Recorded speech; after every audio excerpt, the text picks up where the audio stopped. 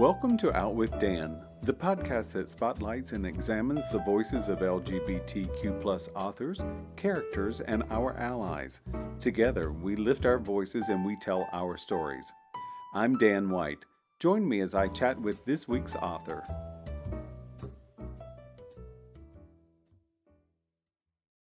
Perfect. Hello and welcome back to Out with Dan. Today I'm excited to talk to Reed Farrel Coleman about Sleepless City. Welcome, Reed.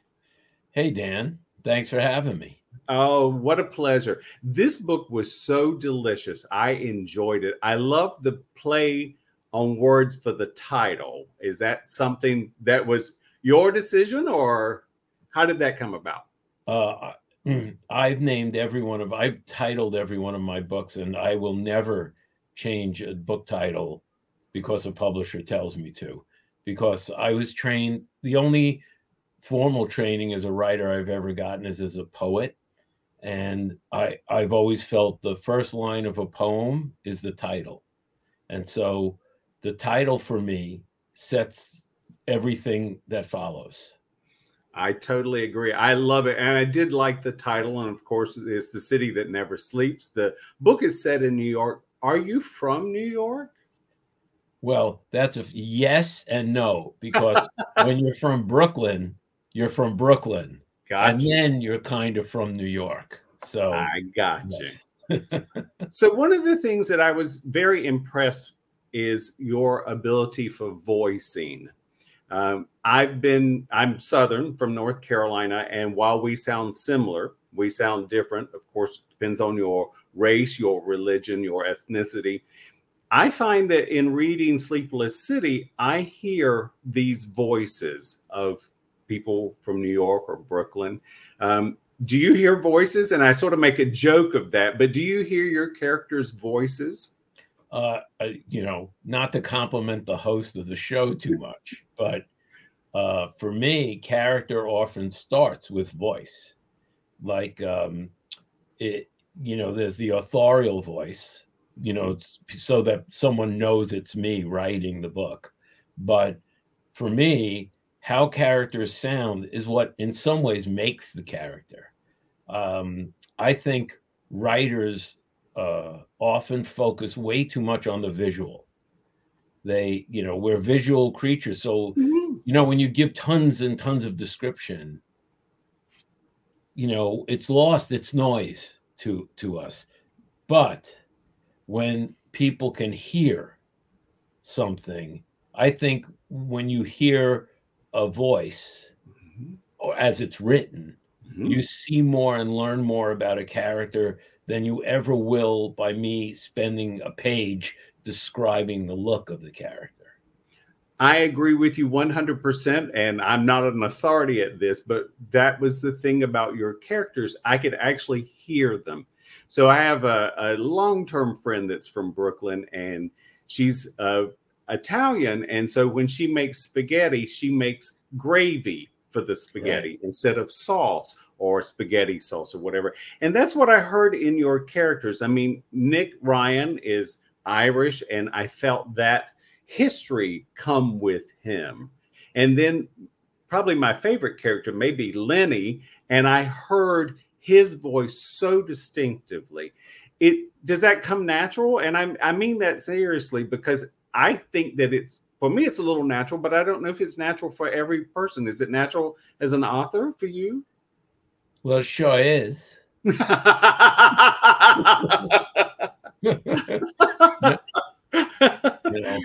Bless your heart. There you go. You go. Yeah. How do you say "fuck you" in the South? Exactly. Bless your heart. Bless your heart. Yes. I've always been able to do voices. And so that helps, because I literally sometimes do their voices aloud, and I hear them speak because I'm speaking what they might say.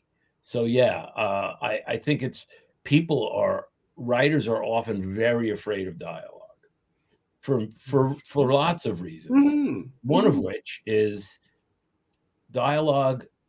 I think in my books, even if I didn't attribute, he said, she said, Dan said, Pam said, you could tell they were different people speaking. Mm-hmm. Authors often sound, anyone who's speaking sounds like one person speaking. And so I really try very, very hard to avoid that. They all sound different from each other. And as a reader, for me, that made it so delicious because I do get a feeling for exactly who they are. You know, Ryan is a bit of a smart ass, or maybe a whole lot of a smart ass. But at the same time, Ryan is very, very respectful. He understands his lane. He may not always stay in his lane, but when he speaks, I hear him. I did read somewhere that this book was a bit of a departure from what you usually write. Is that true? Yeah, well, I usually write Harlequin romances. I know better than that. Yeah. Well, yeah, it's a bit of a departure, and here's why. I have written lots of hard-boiled and noir, kind of rough Brooklyn, Long Island-y type of characters, but they have, and cops. I'm not a cop, never was a cop, but I know lots of cops. And the thing is that my past characters were very often stumblers. I like to think of them as stumblers. Mm-hmm. They had been cops, but only in uniform, so that when they became private eyes, they had no experience at being a detective, which is a very different job than being in uniform. Yes. So Nick is competent. Nick is ultra competent.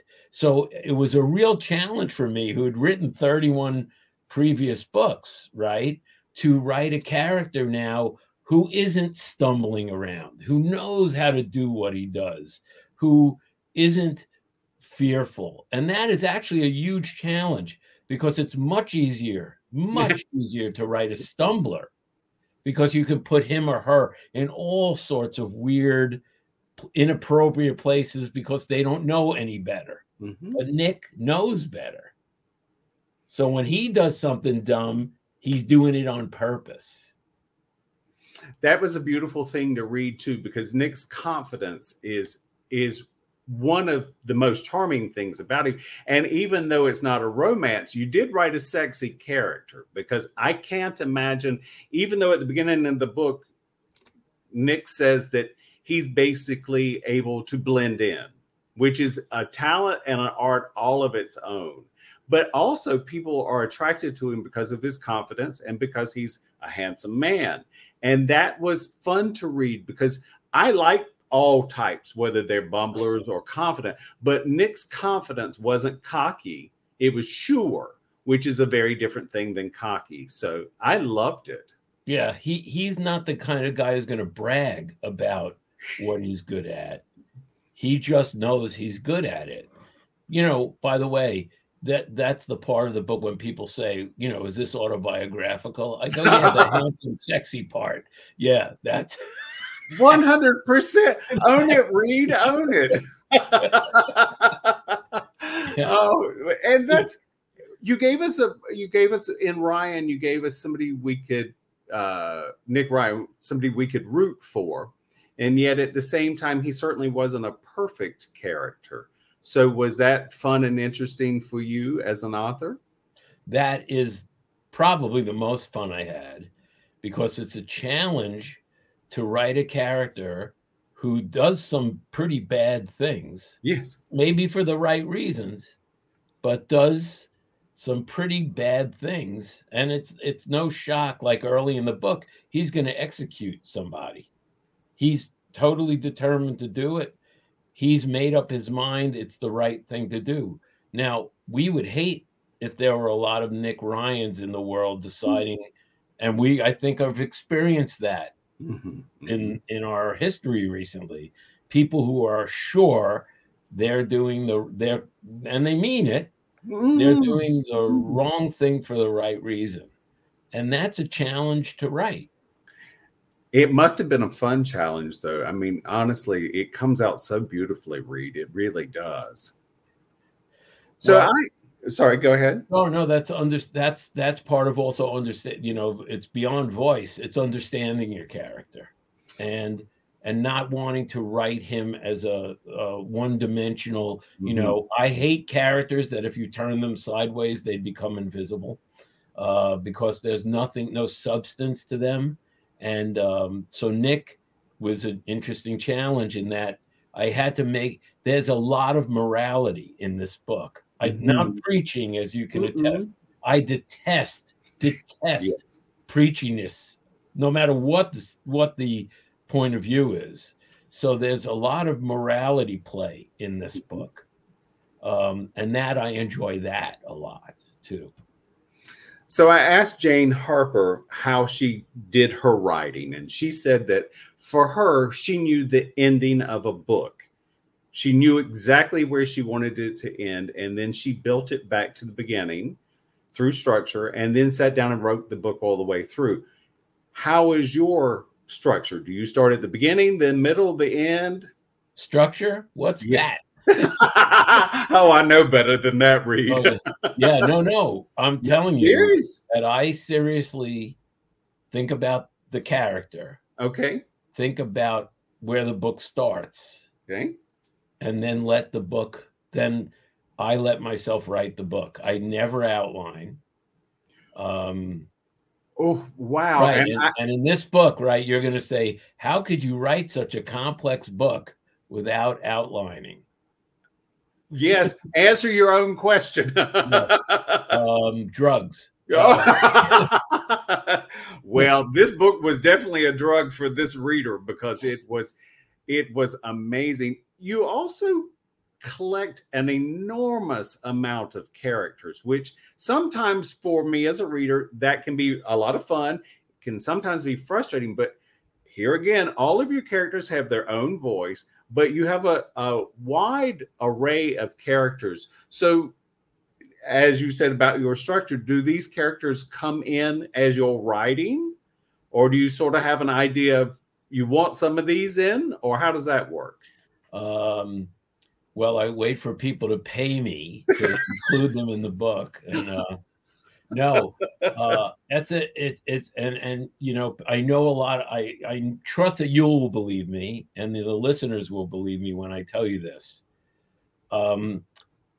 So Mac, for instance, who's a bartender, when I wrote him, he was just a bartender, and as the book progressed, he then changed, and I'm not going to give away what he becomes, but as I'm thinking of what's the opportunity here. That's often what writers will always tell you. Writing is asking questions and then answering them. So the question for me, whenever a character comes on screen, because that's how I think of it, what's my opportunity with this character? Is this character just going to run on stage and say, "Hark, I hear the cannons roar"? Which, by the way, I never do. To me, there's no such thing as a minor character. But when this book began, when I wrote Mac, he was just a bartender. Now, Lenny, on the other hand, the minute I conceived Lenny, he was a complete character to me. So the answer is, which you will accept and a lot of people won't, is some of the characters grow as I write them and I see opportunities for them. And some, like Nick and Lenny, were there the minute I got their names. I was like, okay, I know this guy's whole backstory. Shayna, I knew Shayna's whole backstory. But other characters who move in and out, as I wrote the book, that's who they became. I love that. I also like the fact that a lot of authors say, okay, I'm going to switch sort of lanes where this one character is going. And then to be able to do that is a talent, because, if Mac is just the bartender and then he grows, then you've got to look at where everyone else is and how they grow as well. Sorry, go ahead. No, I'm sorry. No. It's New Yorkers always stepping on people when they speak. Southerners rarely shut up, so I have that hard time. What a match, man. We are indeed. We are. So with Nick and Lenny, did something that I could see how they could simply be business partners, so to speak. But you gave them such a loving humanity between the two of them that I was blown away. There's one part, and doesn't give anything away. Nick touches Lenny's face, and Lenny has been disfigured in a fire. That doesn't give away anything either, I don't think. No. But the simple act of him touching his face, it speaks volumes, and that's something that cropped up so often in this book. The simplest of things spoke volumes. Well, I think the most intimate gesture people have between each other is brushing a cheek. 100%. Putting a stray hair behind someone's ear. I think little gestures. I get choked up thinking about this, and I bet you do too. I do as well. Think the simplest gestures between people. Yep. Give way, just like voice is way more than describing, things for a page, which I don't do, by the way. I think small gestures, good and bad, say way more about and move plot along. Readers know the minute he touches Lenny's face that it's not business. But I didn't have to say. I didn't have to say this is not a business relationship. And that's right. And he touches Lenny's face not to get something from Lenny, but simply to have a human moment with Lenny. And that is something that this reader appreciates so much, because it shows who each of those characters are without you describing it, as you said. Yes, the sky could be blue, but you could also give me 87 words on how blue the sky was. All I need to know is the sky was blue, maybe one description, and move on. So that your personal touches with all of your characters, not just between Nick and Lenny. I mean, Nick touches so many characters and such a wide diversity of characters too. Your protagonist basically is invisible in some ways, that he can step into almost everyone's world one way or another. Well, I'll tell you how I learned about invisibility. Earlier in my career, to make cash, because my wife was working, and we had 2 kids who are now all grown, and I'm a grandfather this year. So, congratulations! Thank you. I delivered oil. I was a truck driver, and I would deliver home heating oil. And, there were people I would see every other week. And every time they would greet me as if they had never seen me before. So you find out mail people, delivery people. Do you know what your Federal Express guy looks like? Do you know what your man? You know what I mean? I do. Invisibility. People go, oh, that's bullshit. No, there are people you see all the time that if I asked you to describe them, you never could. 100% agree with you. I do. I find that the average human, and I'm certainly not trying to put down humankind. Neither one of us is that. So. No. But the average human doesn't see, they don't participate in what's going on around them. I have always known that everybody knows when I'm in the room, whether it's my big mouth or whatever it is.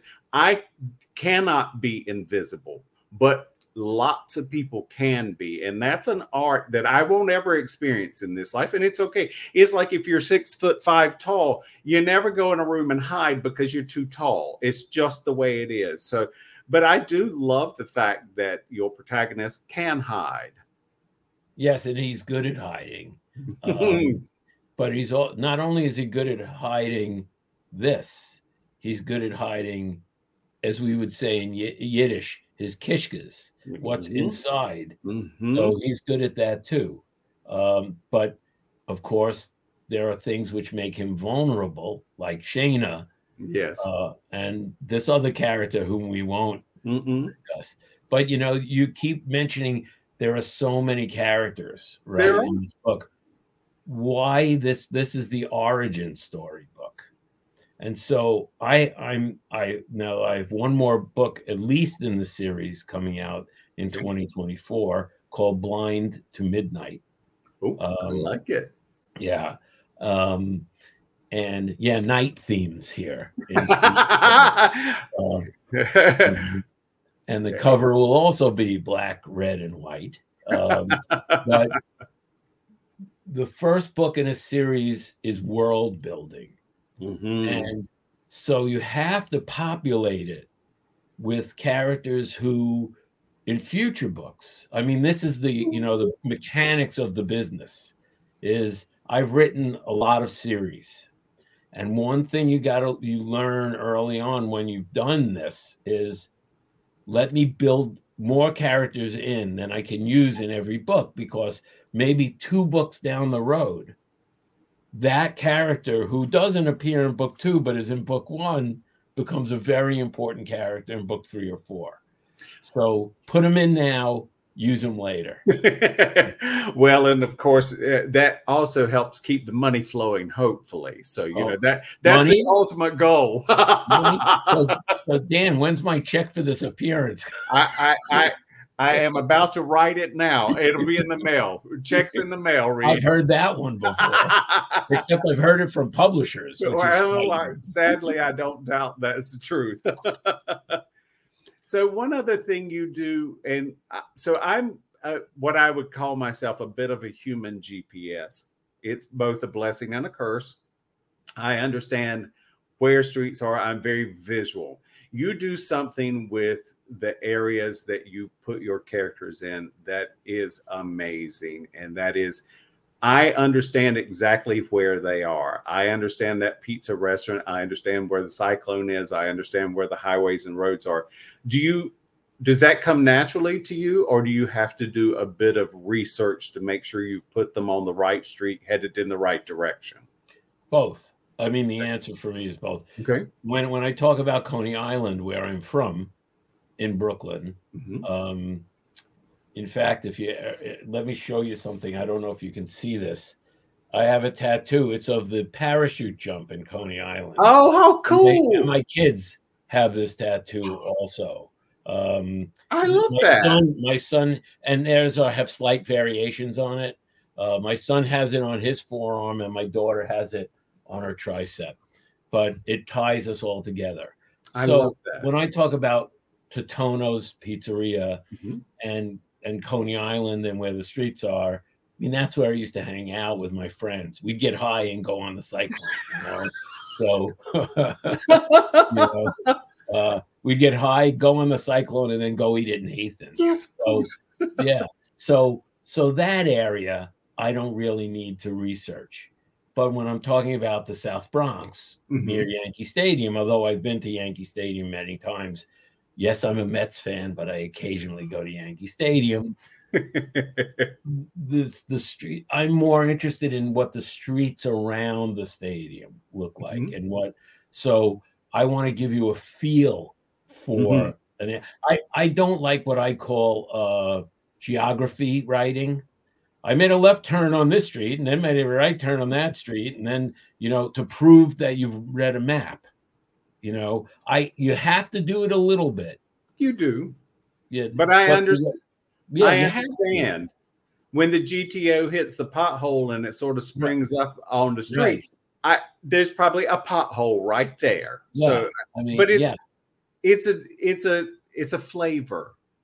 And that's what's important about, to me, just like with character in the small gesture way.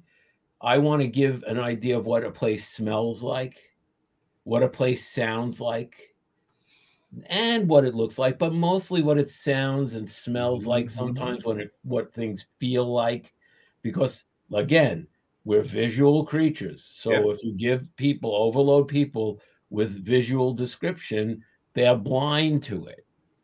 They're deaf to it. I want people to sense other senses other than sight. Right.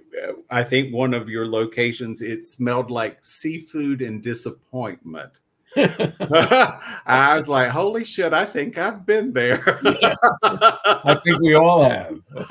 At one time or another. Yeah. So if I ask one final simple question, or maybe it's not simple, if you had to describe what the heart of this book is, what would you say the heart of this book is? Oh, that is it's a simple question with a difficult answer. The desire to do as much good as possible in spite of the personal cost. Wow. I 100% believe that too. That I love very much. Well, thank you. So I'm going to ask you in advance. So will you come back when the next edition comes out? I'll come back tomorrow. Well, this was so much fun, Dan. Thank you. I would come, I mean, if we've got a minute, there are times I've made over the course of my career, I've been on TV, I've done radio interviews, I've done 100 of these sorts of things. And the best ones are ones that feel like a conversation between friends.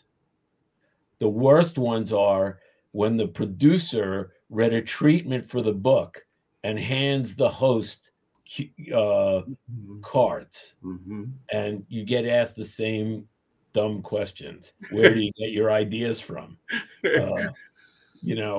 So this was a lot of fun for me because it felt like we've known each other forever. Well, and I have been fortunate enough to meet both you and your wife, Roseanne, and I enjoyed that. And I enjoyed your book so much. It is Sleepless City, and it is beyond tremendous. Thank you so much, Reed, for being here. Thanks, Dan. I hope, we have a reason to get together soon. It's a deal. Hang on for me just a second. Okay, sure. Thank you for joining me for this week's episode of Out with Dan. You can find more information about this podcast and its host at outwithdan.com, on Twitter at outwithdan, and on Instagram and Facebook at GoOutWithDan. This podcast is hosted by Authors on the Air Global Radio Network, and the theme music is provided by bensound.com. Join us again soon for the next episode of Out with Dan.